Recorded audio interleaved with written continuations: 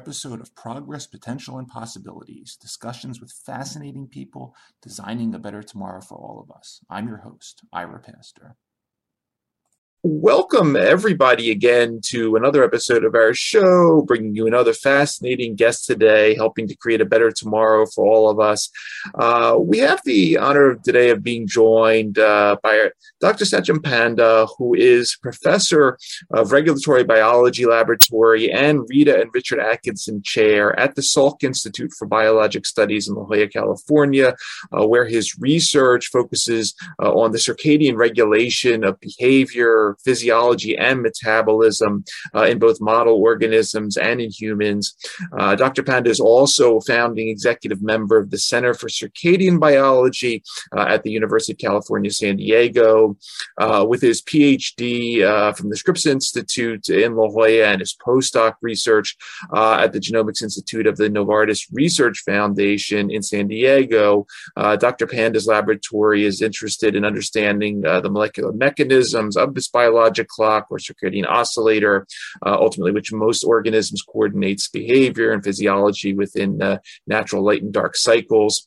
Among Dr. Panda's discoveries have included the blue light sensing cell type in our retina that helps train our master circadian clock, ultimately affecting mood and regulating the production of the sleep hormone melatonin. He's also made the discovery about maintaining daily feeding, fasting cycles, popularly known as time-restricted feeding, which can help prevent and reverse some metabolic diseases.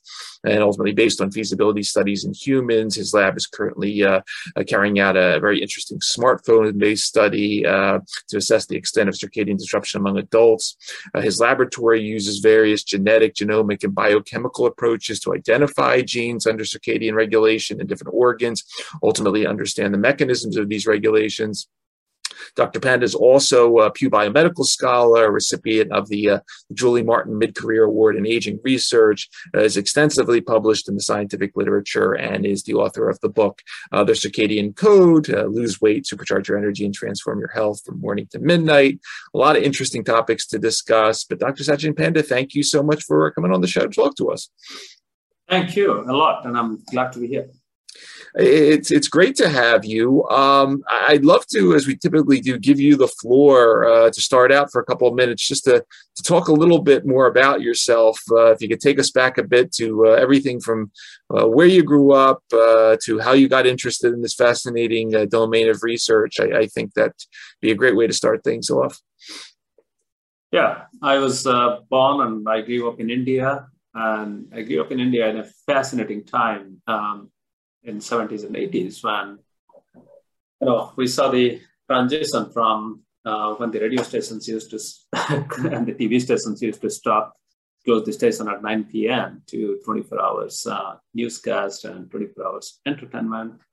Similarly, that's the transition when India went through a revolution from agrarian economy to more service and product-oriented economies with a lot of factories and services that came online, disrupting circadian rhythm of many people. So I kind of experienced this firsthand. And then I was wondering, well, for most of our biomedical research, we never considered how the body is disrupted by sleep deprivation, or when we stay awake late into the night and when we work throughout 24 hours. And that inspired me to look into this, at that time, neglected field of biology, circadian biology, because there are a handful of people around the world who were studying this. And it was extremely hard to get in those labs. So I had a very long, winding path to one of the leaders in circadian biology, Steve Kay, who was at Scripps Institute, and that's where I did my PhD work in circadian rhythm in plants. And the interesting thing is, since plants, microbes, humans, we all have the same 24-hour rhythm. You can study these rhythms in one organism, find some biological principles that are common between plants and humans, and then use them to study it in humans and mice. So this was really fascinating, and that helped me to transition from plants to Drosophila fruit flies and then mice. And then finally, we're working now with human circadian rhythm. And I'm also seeing that more and more almost, I can say for sure that almost all of us at one point in our life are night shift workers, because just like the definition of shift work is to be awake for 2 to 3 hours between 10 p.m. and 5 a.m. for 50 days in a year. So that is once a week. If you stay awake for 2 to 3 hours between 10 p.m. and 5 a.m. On an average, then that classifies you as shift workers. So right now, in industrialized countries like the US, nearly 1 in 5 working adults is a card-carrying shift workers. That means they're working in the medical field, healthcare, or services, or law enforcement. And then another 1 in 5 who are in informal shift work. For example, in gig economy, people who are doing food delivery, Uber driver. We don't typically call them shift workers, but they live the life of a shift worker. Then almost every high school student or college student in industrialized countries, they don't go to bed before midnight. And they wake up just before their first class in the morning.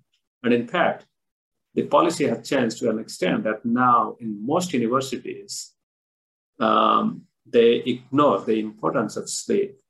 And the deadline for submitting your homework is around midnight. So that means there is an institutionalized approach to disrupt your sleep and circadian rhythm in late adolescence, early teenagers, and in young adults.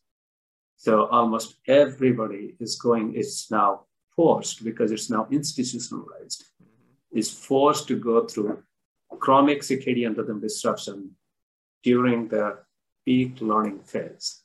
So all of this kind of makes me even more excited about what we do in understanding the relevance of circadian rhythms and figuring out how we can fix it to improve health for everyone, irrespective of age, gender, ethnicity, or health condition. It's really interesting you brought up the part about the students, because I have one son that's in college right now, and he follows that disruptive schedule. I was reading something though a little while ago that I don't know if it was 100 years ago or 150 years ago, but it was talking about more the agrarian world, that farmers and so forth used to wake up, as you were saying, whatever time it was, and do certain things in the agrarian world, and then go back to bed. And it got me thinking, just as you were just talking about that, is sort of there one specific circadian cycle for humans that is optimal, or are there strange cases, depending whether you live at the equator or closer to the poles, or what's it like in terms of, because you think about everything we're learning about sort of genomics and pharmacogenomics and things of this nature. Are there sort of exceptions to the rule still out there that, hey, going to bed for 8 hours, that's not right? And the other cases that you see, I was just, you just got me thinking about this. This is sort of a slightly different question, but take that one any way you want to. Well, let's come back to you mentioned that you read somewhere that the farmers were waking up in the middle of the night, taking care of something, and then going back to sleep. We don't see any data, factual data that supports it. Okay. People will go back and say, some writers, somebody wrote that they woke up at 3 o'clock in the morning, and then wrote it. They were very productive at that time, and they went back to sleep. Of course, we have to respect that because that's well documented. But the question is, we don't hear whether that person was waking up at 3 o'clock and going back after 2 hours or something. How was his health? Right. We don't have that. So, for example, if I say that, 150 years ago, people all over the world had heartburn, that doesn't make it sure that it's normal, and we should not pay attention to fix it. Because there are many studies now where people have objectively measured sleep and activity by putting a active Fitbit-like device on their wrist for 40, 45 days in all the societies which have no access to electricity and they still live a very ancestral life. And we don't see any evidence that they wake up systematically every night. In fact, what we see, surprisingly, is they actually stay awake till 9:30 or 10 o'clock at night, even with a little bit of firelight or candlelight or kerosene lamplight. And then they have a very strict, very regular sleep schedule, and they wake up around sunrise, just before sunrise. So that's what we do. Now, coming back to whether 8 hours of sleep is optimum or not, actually the surveys that have been taken up in the last several decades, 2 or 3 decades in multiple countries, totaling millions of people, the bottom line is people who sleep somewhere between 6.5 to 7 hours sleep, not in bed, they have the best health. People who sleep more than, say, 9 hours, or people who sleep less than, say, 5 hours, they have more health issues and they don't live as long as people who sleep between 6.5 and 7 hours. So now, how come this 8 hours of 8 hours take them? The thing is, when you go to bed, it might take somewhere between 15 minutes to half an hour to fall asleep.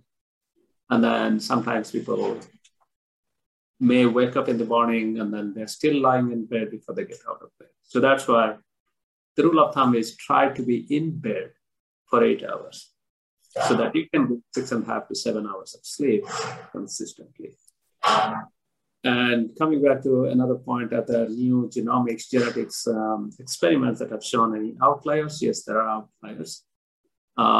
Few outliers, for example, relate to human development. So, for example, during teenage and post-teenage, like early 20s, we are more likely to go to bed late and we are more likely to wake up later. So that's the time when teenagers are more susceptible to light at night. So since we light up our homes so well, they're more likely to lose sleep and they are designed to kind of stay awake a little bit later. So as a result, what happens is we should not force our teenage children to wake up at 6 o'clock, get ready to go to school, reach school before 7:15. We should actually delay high school start time so that they can catch up with the required sleep so that they can perform better. And translate that to real life situations. So as you know, there are many states now, including California, which has mandated a later school start time based on the plans. So this is one example of how there are exceptions depending on developmental states. And there are also genes which are extremely rare. Mutations in certain genes will actually make a person to sleep only 5 hours and still feel they're fully rested. These individuals are extremely rare. They're less than 1 in 1,000. So anybody who is sleeping less than 5 hours should not think that they have a gene, they have a clean pulse. Got it. Yeah, as you mentioned, some of these outliers, and you're talking about the genes. Obviously, the genomics, the proteomics of circadian biology is a core piece of your lab. And as you mentioned in your bio, obviously there's a neurologic component to this. There's an endocrine component. Obviously, everything from the way the light hits your eye and then translates information and so forth and so on. What are you finding out in terms of sort of the total? I mean, I'm sure there's a lot going on sort of this genomic landscape behind the circadian oscillating system.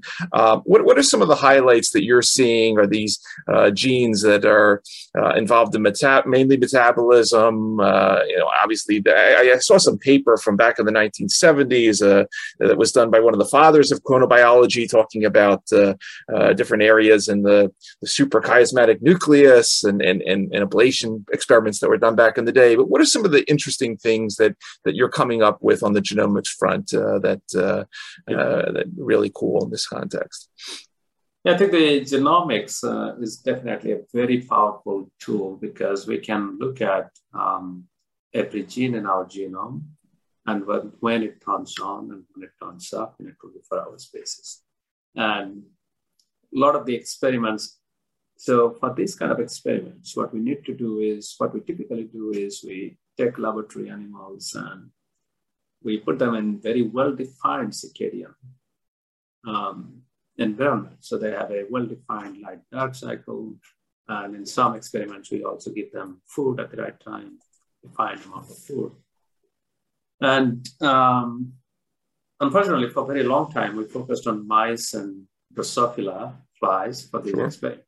Drosophila are invertebrates and they live very short. And they cannot even maintain their core body temperature. They've been very useful in discovering circadian clock genes. But the extent of circadian gene expression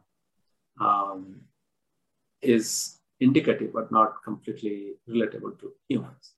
The mice are nocturnal, they're active at night, they sleep during daytime, they don't sleep continuously as we humans do. So that's why a few years ago, we did a very comprehensive experiment where we collected brain regions, 22 different brain regions and 40 plus peripheral organs, kidney, liver, etc., from non-human. And then did genomics approach to see which gene is turning on and off at different times. To our surprise, what we found is almost every single gene in the genome may be turning on and off at a defined time in at least 1 hour. So that means, for example, what we found is almost every neurotransmitter system in the brain has some circadian modulation. That means at a certain time of the day, the dopamine system, those different kind of systems that we are very familiar with, they may be slightly up or slightly down. Similarly, the peripheral organs, we knew that melatonin goes up and down at those places. At the same time, you also found almost every other hormone has a circadian component to it. That means they rise and fall. Similarly, the digestive system also has a very strong circadian rhythm. So that means our digestion is primed to take place much better within 8 to 12 hours window. And then the digestive system has to repair and regenerate every night because we do a lot of damage during the process of digestion. Just imagine we're eating the same meat and sushi that goes through our digestive system. We digest that. How come we do? So there is definitely some damage has to happen. Gut lining. So those repairs happen during our sleep. So similarly, so now we can say that almost every neurotransmitter or brain chemical, every digestive enzyme, and every enzyme in our liver, muscle, everywhere that metabolizes energy, glucose, protein, fat, to one another or to produce energy, those processes are strongly circadian. And more importantly, what we find, which is kind of ignored in many cases, is most of our DNA damage repair and cellular damage repair, autophagy, recycling processes, they seem to be circadian and they seem to be present in many, many different organs. So just imagine if we all can drive fancy cars, but if we don't tune them up and repair them at the right time, then the value of cars go down. Similarly, we are all given a very powerful, priceless body, and this body is programmed by the circadian rhythm to go through auto repair every night. Our inflammation goes down due to circadian rhythm, and our DNA damage repair process goes up at night time. Our growth hormone is released in our sleep, and that helps repair many of this stuff. And conversely, the circadian genomics experiments also has helped us to find if we chronically disrupt circadian rhythm in human, mice, or laboratory animals, what are the consequences? And what we're finding is the risk for, at molecular level, what we find is the risk for many chronic diseases actually go up if we do circadian disruption. So for example, if you take a healthy human, completely fit young human, and put him or her through a circadian disruptive shift work-life paradigm, where the person stays awake and cannot sleep for more than 5 hours, and also it's food at random time, then that person can become pre-diabetic or can show early signs of metabolic within few days or weeks.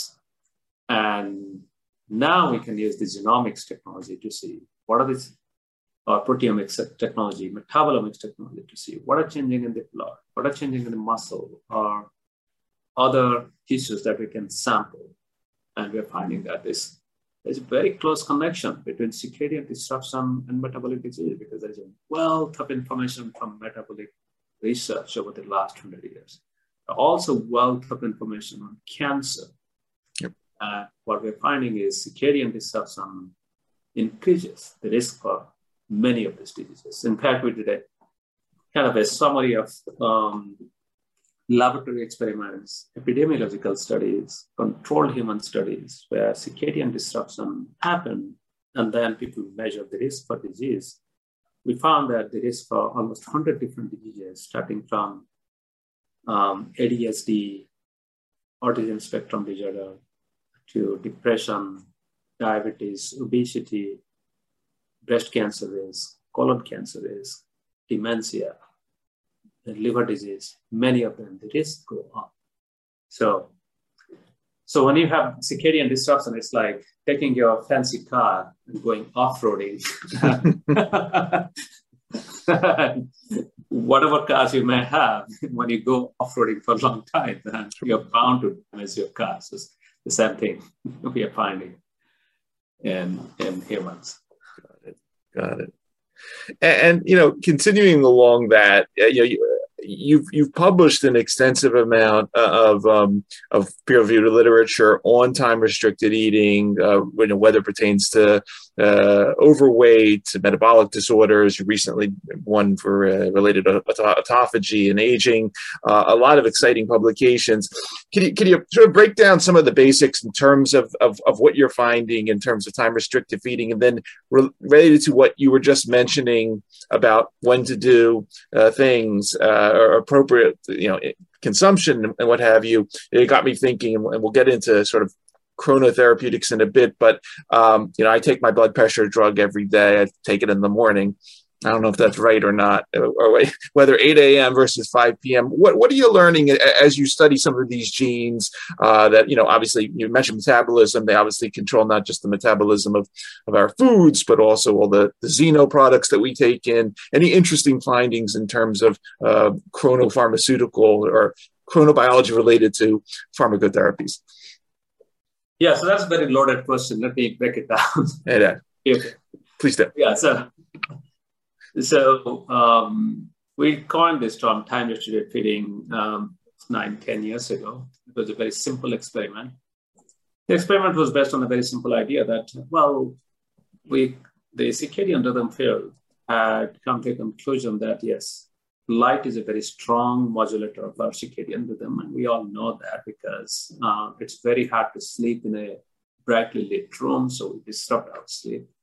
So light-dark cycle is so important to entrain our circadian rhythm. Second, we and others have also published many papers showing that when mice eat, strongly influences circadian rhythm in almost every brain region and every peripheral organ except the suprachiasmatic nucleus. So that means except for these 20,000 or so neurons, the rest of the body and brain closely tracks when we eat. And that was kind of aha moment in circadian rhythm field, personally for me, because I was thinking, we're trying to figure out how to optimize light, and we don't have control over lighting.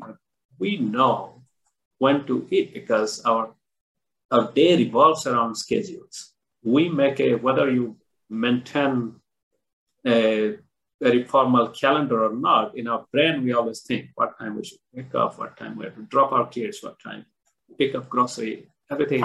We organize our daily life around time. So can we organize timing of food? So the simple experiment that we did was to let mice eat whatever they want within an 8-hour window in the first experiment, or they eat the same number of calories from the same food, whatever they want over 24 hours. And what we found was when these mice ate within 8 hours, their circadian rhythm was very robust. So that means the genes that are supposed to be turned on at certain times, they completely turned on. And then the genes that are supposed to be turned off at certain times, they completely turned off. So by making the genes turning on at the right time, so for example, the digestive juice turning on to the full extent when the mice were eating, or turning off the genes that make the mouse awake at night during the sleep phase so that the mice can go to deep sleep.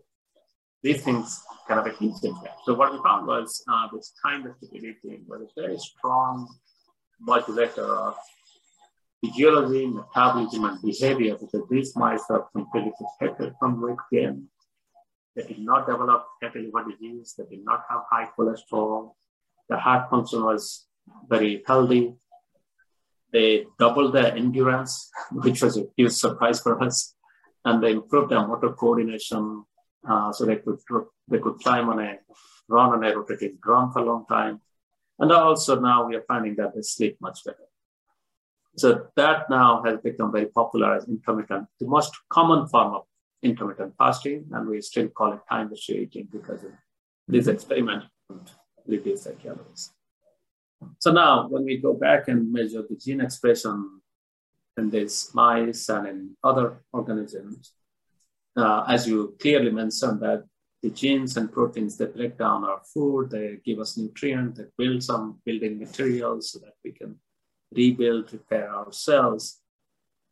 So similarly, there are genes and metabolic pathways that break down or utilize the medications that we take. So that means at certain time of the day, means maybe a circadian rhythm may be telling our body to better utilize the medication and have less adverse side effect. These are two very important aspects, because sometimes we take medication, but then the adverse effects are so severe that we stop taking the medication every day.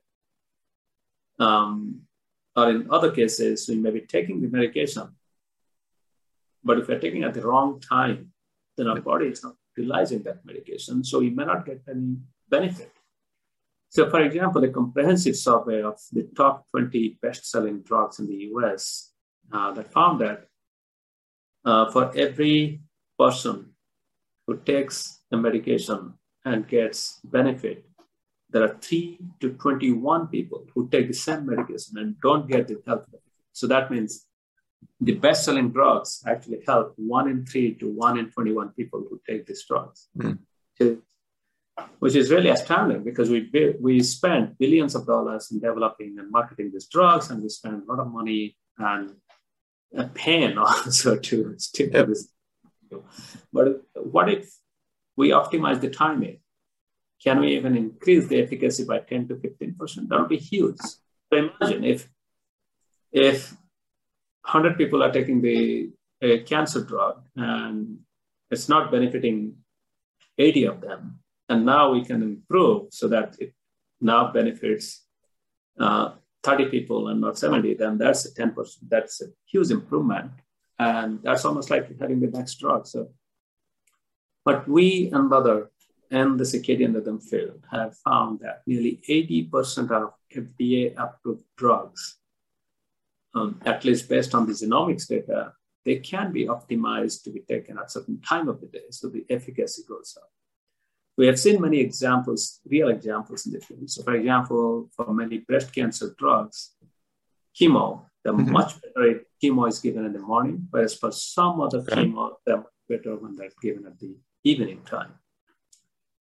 So that's one example. Second example that has been reduced to practice is arthritis medication or pain medication. We know that the arthritis pain is more severe in the morning.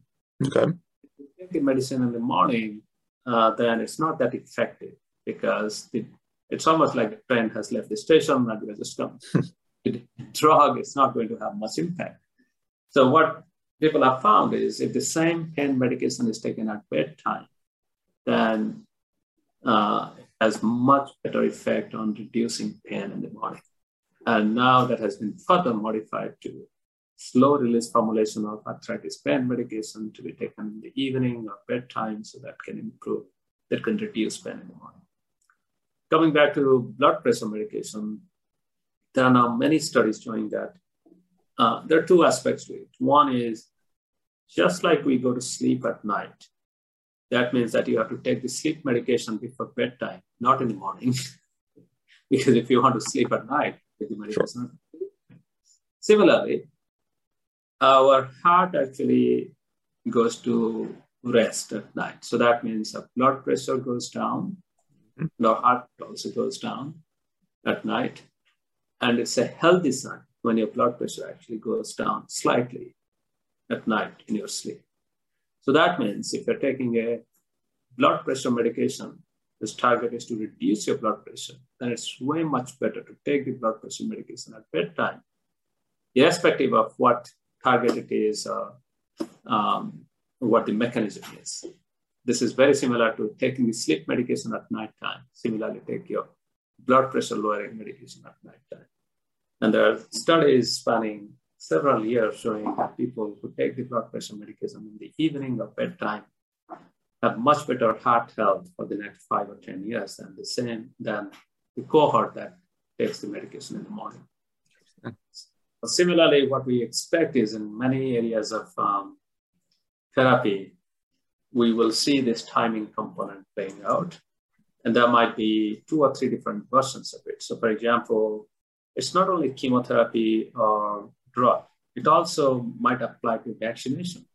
And there are some data from old vaccination against flu showing that people who have consistent good sleep for 2 to 3 days before vaccination and those who take vaccines in the morning are more likely to produce a robust immunity in a relatively shorter, less number of days than people who had disrupted sleep and are taking taking the vaccination in the evening.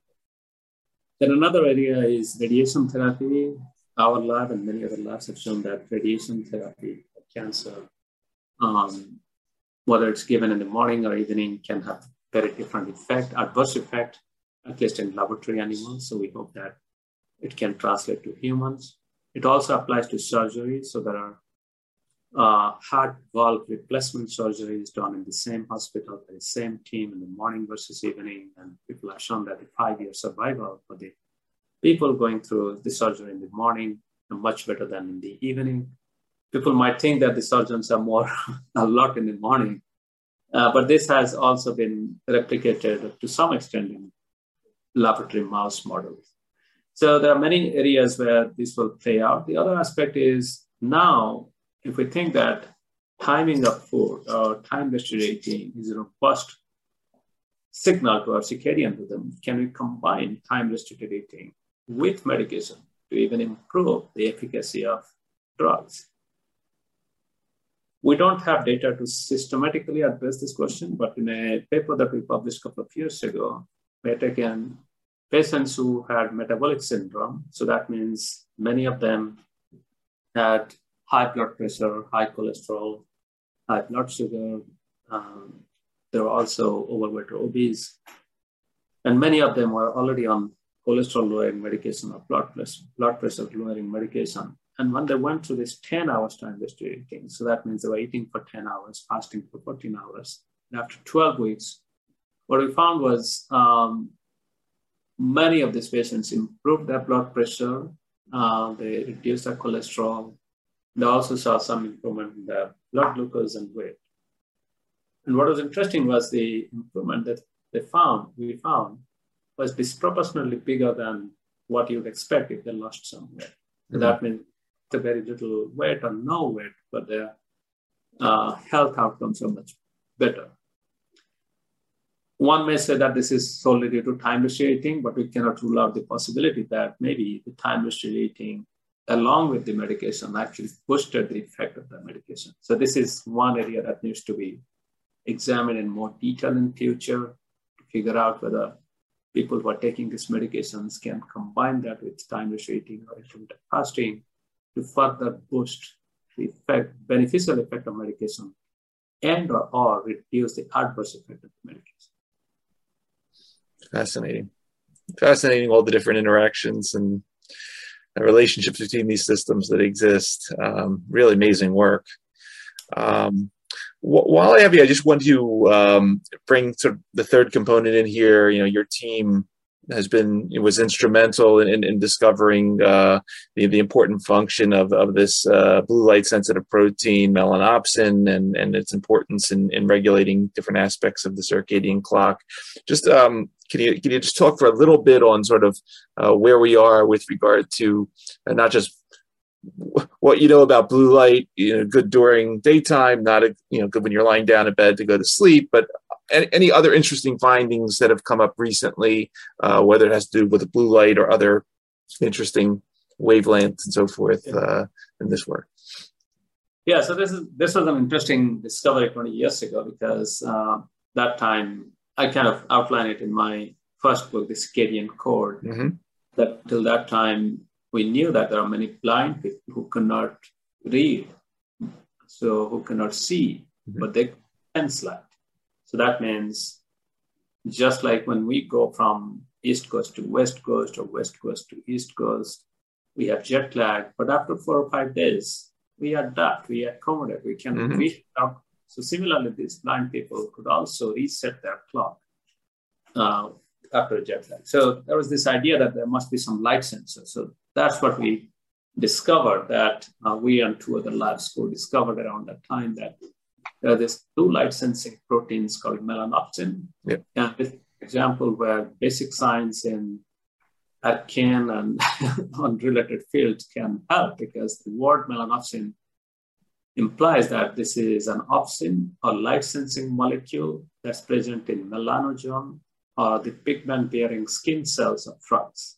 So actually the melanopsin was initially discovered in frog skin because certain frogs, when they are in sunlight, they disperse their pigment. It's almost like UV protector, so they become dark in color. So that light sensing molecule in frog skin was also surprisingly found to be present in human retina and mouse retina. And subsequently, after we identified the gene and figured out what it does, we figured out that it senses blue light in 480 nanometers. So that's cyan blue color. And daylight or sunlight is the most richest source of blue light. And firelight or candlelight, that is yellow in color, a poor source of blue light. And then in the last intervening 20 years, we and others have found that these blue light sensing cells in the retina, they send their axons, or they connect to many other parts of the brain. Not only the circadian clock, they also connect to part of the brain that senses visual scenes, that senses that regulate migraine pain, that regulate sleep and melatonin production, and many, many other brain regions that we still are trying to figure out what to do. The bottom line is this blue light sensing melanopsin, when they sense blue light, of course, we know that at night, if we have too much blue light, we cannot sleep. But in the daytime, when we have enough blue light information, so for example, when we go out to daylight, even on a cloudy day, there's enough blue light that will activate this system so that it reduces depression and increases alertness. This gave us a direct clue why in wintertime, a lot of people become depressed, and we always thought that they are not getting enough light, what color of light.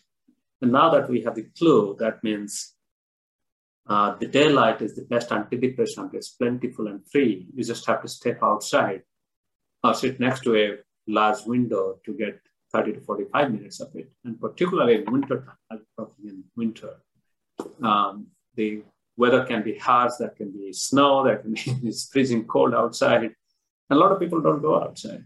Yeah. But you can actually open your curtains and sit, have a nice breakfast, long breakfast next to a large window, and you'll get your light. The one thing that we also have done in the last couple of years is most of this blue light research was done using mouse as a model. Okay. Now, direct measured blue light response in human retina. And in collaboration with a great ophthalmologist in neighboring Scripps Research Institute, Dr. Anne Hanneken, we are able to record for the first time how these blue light sensors work in human retina. And this is, again, was made possible because some generous organ donors had donated their eyes after their death. So access to those eyes, and we carefully, ethically subjected those retina to discrete blue light pulses. And we found that in addition to what has been described in mouse, we found a new type of blue light sensors in human retina. And these blue light sensors actually need a little bit of more light to be activated, but they act very quickly, they have robust response. And the implications can be huge because it also showed that it needs vitamin A derivative to activate these cells. Okay. So it's possible that we know that people differ in their response to blue light. Some people need a lot of blue light, some people need less blue light to disrupt their sleep or to feel a lot. So this opened new avenues to understand why people differ from one person to another in their sensitivity to blue light. The other things that have happened in the last 4 or 5 years is the science of blue light has become very strong. It's very reproducible, and the physiological and brain response are very strong. And we know that as we get older, we have less mobility. Older people are less likely to venture outside, get daylight.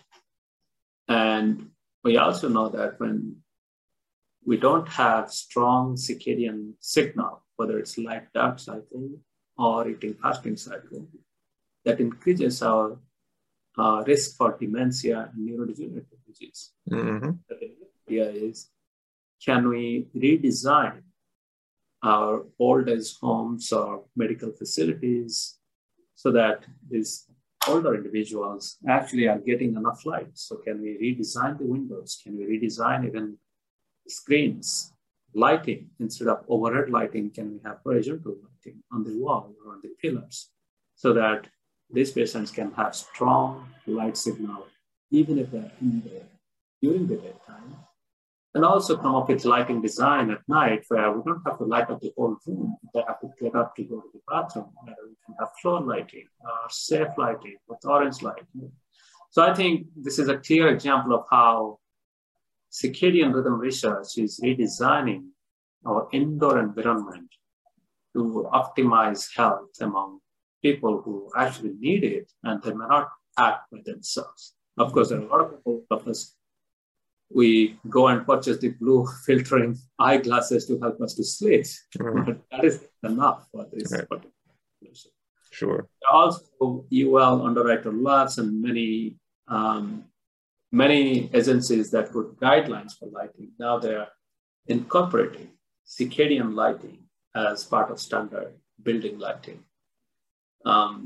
Just recently, a few years ago, the scientists influenced the policy to an extent that the International Space Station has circadian lighting because you cannot afford for the astronauts to have any sleep disorders. They need to sleep well to perform well. We have a lot of assets and experiments at risk. And that's just an example. Now we are seeing in ICUs, in hospitals, we can optimize lighting. And in many learning environment, for example, in schools and colleges, as we are geared towards looking at overhead projector slides in dark room, we have to now think of how to optimize lighting for students so that they can learn. So there are advances starting from molecules to circuits to public policy to lighting manufacturing. And this is really gratifying to see because just imagine, 20 years ago, no one knew anything about lighting. There was no guideline about screen time or screen brightness. Sure. And now, billions of rectangular pieces of devices, whether it's cell phones or laptops or tablets, they already have inbuilt mechanism to tell the instrument, tell your devices that at 9 o'clock or 10 o'clock, dim down the screen and change from blue enriching white background to night shift mode or night mode. Even apps and OS operating systems now have night shift feature.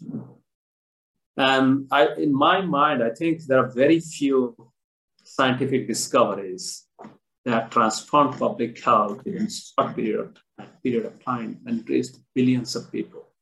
So we're very fortunate that the scientific community and the public have worked together to implement this, but we still have a long way to go.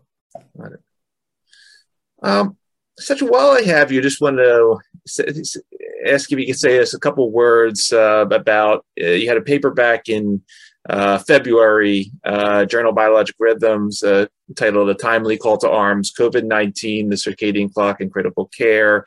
And here you were talking about sort of the bidirectional, ways that not only can the circadian component of human biology affect, say, the viral progression, but also the reverse, how we can use the circadian clock to ultimately help mitigate diseases like this, not just COVID, but potentially in the future. Just to say a few things about this, if you would, because I think it's another fascinating connection that we may not normally think about, virology, immunology, and obviously connections to circadian rhythms. But what did you find out here? I mean, there are 2 or 3 different levels to this question. One is, what can we do to improve our resilience against this disease? And worldwide, there is a common acceptance that we always say people at a higher risk should be protected. And who are those people? People who are older, who have a dampened circadian rhythm or dampened immune function.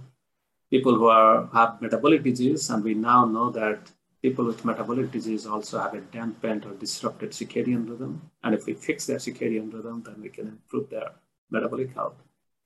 So one thing that everyone can do is to pay attention to their circadian rhythm by optimizing it, by time restricting, sleeping, and we'll get to those at the end.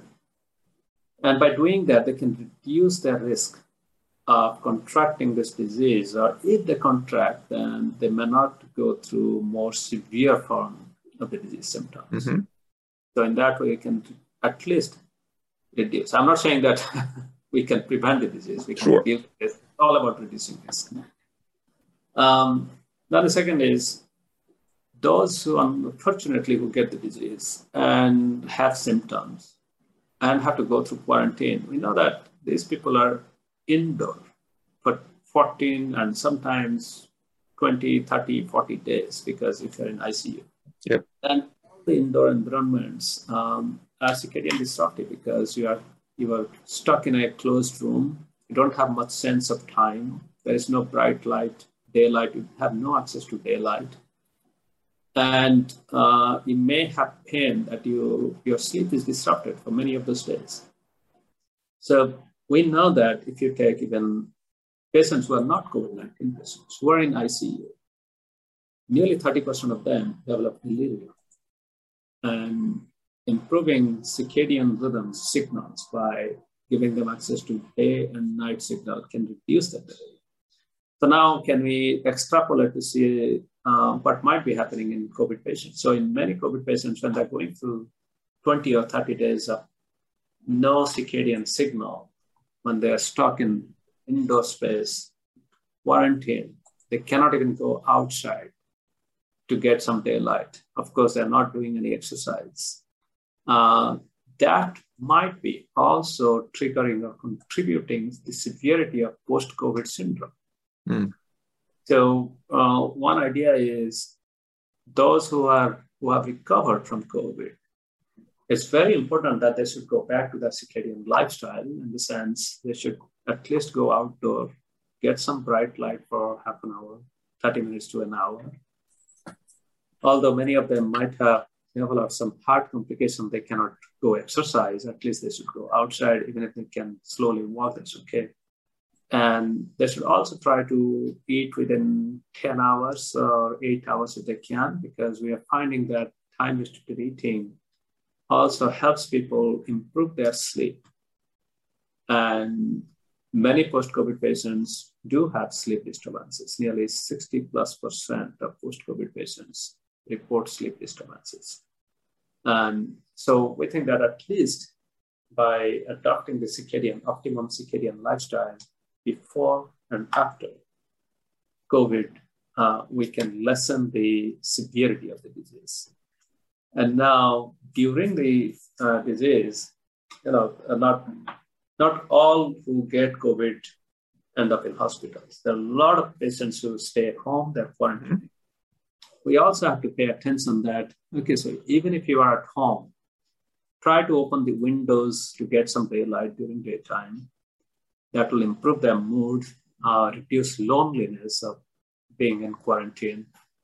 And the caregivers should be mindful of that, because in many parts of the world, people think that if you open the window, the virus will come out of the room and will spread in the neighborhood. It doesn't happen that way. If you have a glass window, at least remove the curtain and bring some daylight. So there are some very simple things one can do. And in terms of virus affecting the clock, of course, that's a very mechanistic molecular studies. And we still have to get to that and see, does it really, what is the extent of virus disrupting the clock? And what is the contribution of that disruption to disease severity? Yep. There might be 5 different things going on, but one may be the most severe contribution to disease, and then the other ones can be modulators. And we have to figure out how to fix circadian rhythm in those patients, because our treatment options are very limited. Sure. We don't have FDA-approved drugs that will improve circadian clock. And then the question is, can we at least give melatonin to help people sleep? And that's, again, we have to do controlled study to see what is the cost-benefit ratio of giving melatonin versus monitoring them closely and giving them other therapy. Mm-hmm. Well, it's a fascinating area of biology. And I'm glad you're doing it, because as you were saying at the beginning, there's a lot here to be explored. And everything you've taught us today about how this is all connected, and all the systems and all potential chronic diseases that our chronobiology links into is just is so extensive. And I really, wishing you the best with all of this work. And it's going to be fun to continue to watch how your lab progresses in these different directions. For everybody that's going to be listening to this particular episode on the podcast networks or watching on the YouTube channel, you've been listening to Dr. Sachin Panda, Professor, Regulatory Biology Laboratory, Rita Richard Atkinson Chair at the Salk Institute for Biologic Studies, founding executive member of the Center for Circadian Biology at UC San Diego. Check out www.mycircadianclock.org to access the unique smartphone tool that they've developed to access the extent to which your circadian rhythm may be currently disrupted. Also, of course, pick up his book, The Circadian Code. Dr. Panda, I want to thank you for taking the time out of your schedule to talk to us for a little while. Obviously, thank you for everything you're doing there at the lab. And as we say on this show, thanks for helping to create a better tomorrow through all the research you're doing. Really fascinating story. Thank you so much, and have a perfect circadian day. You too.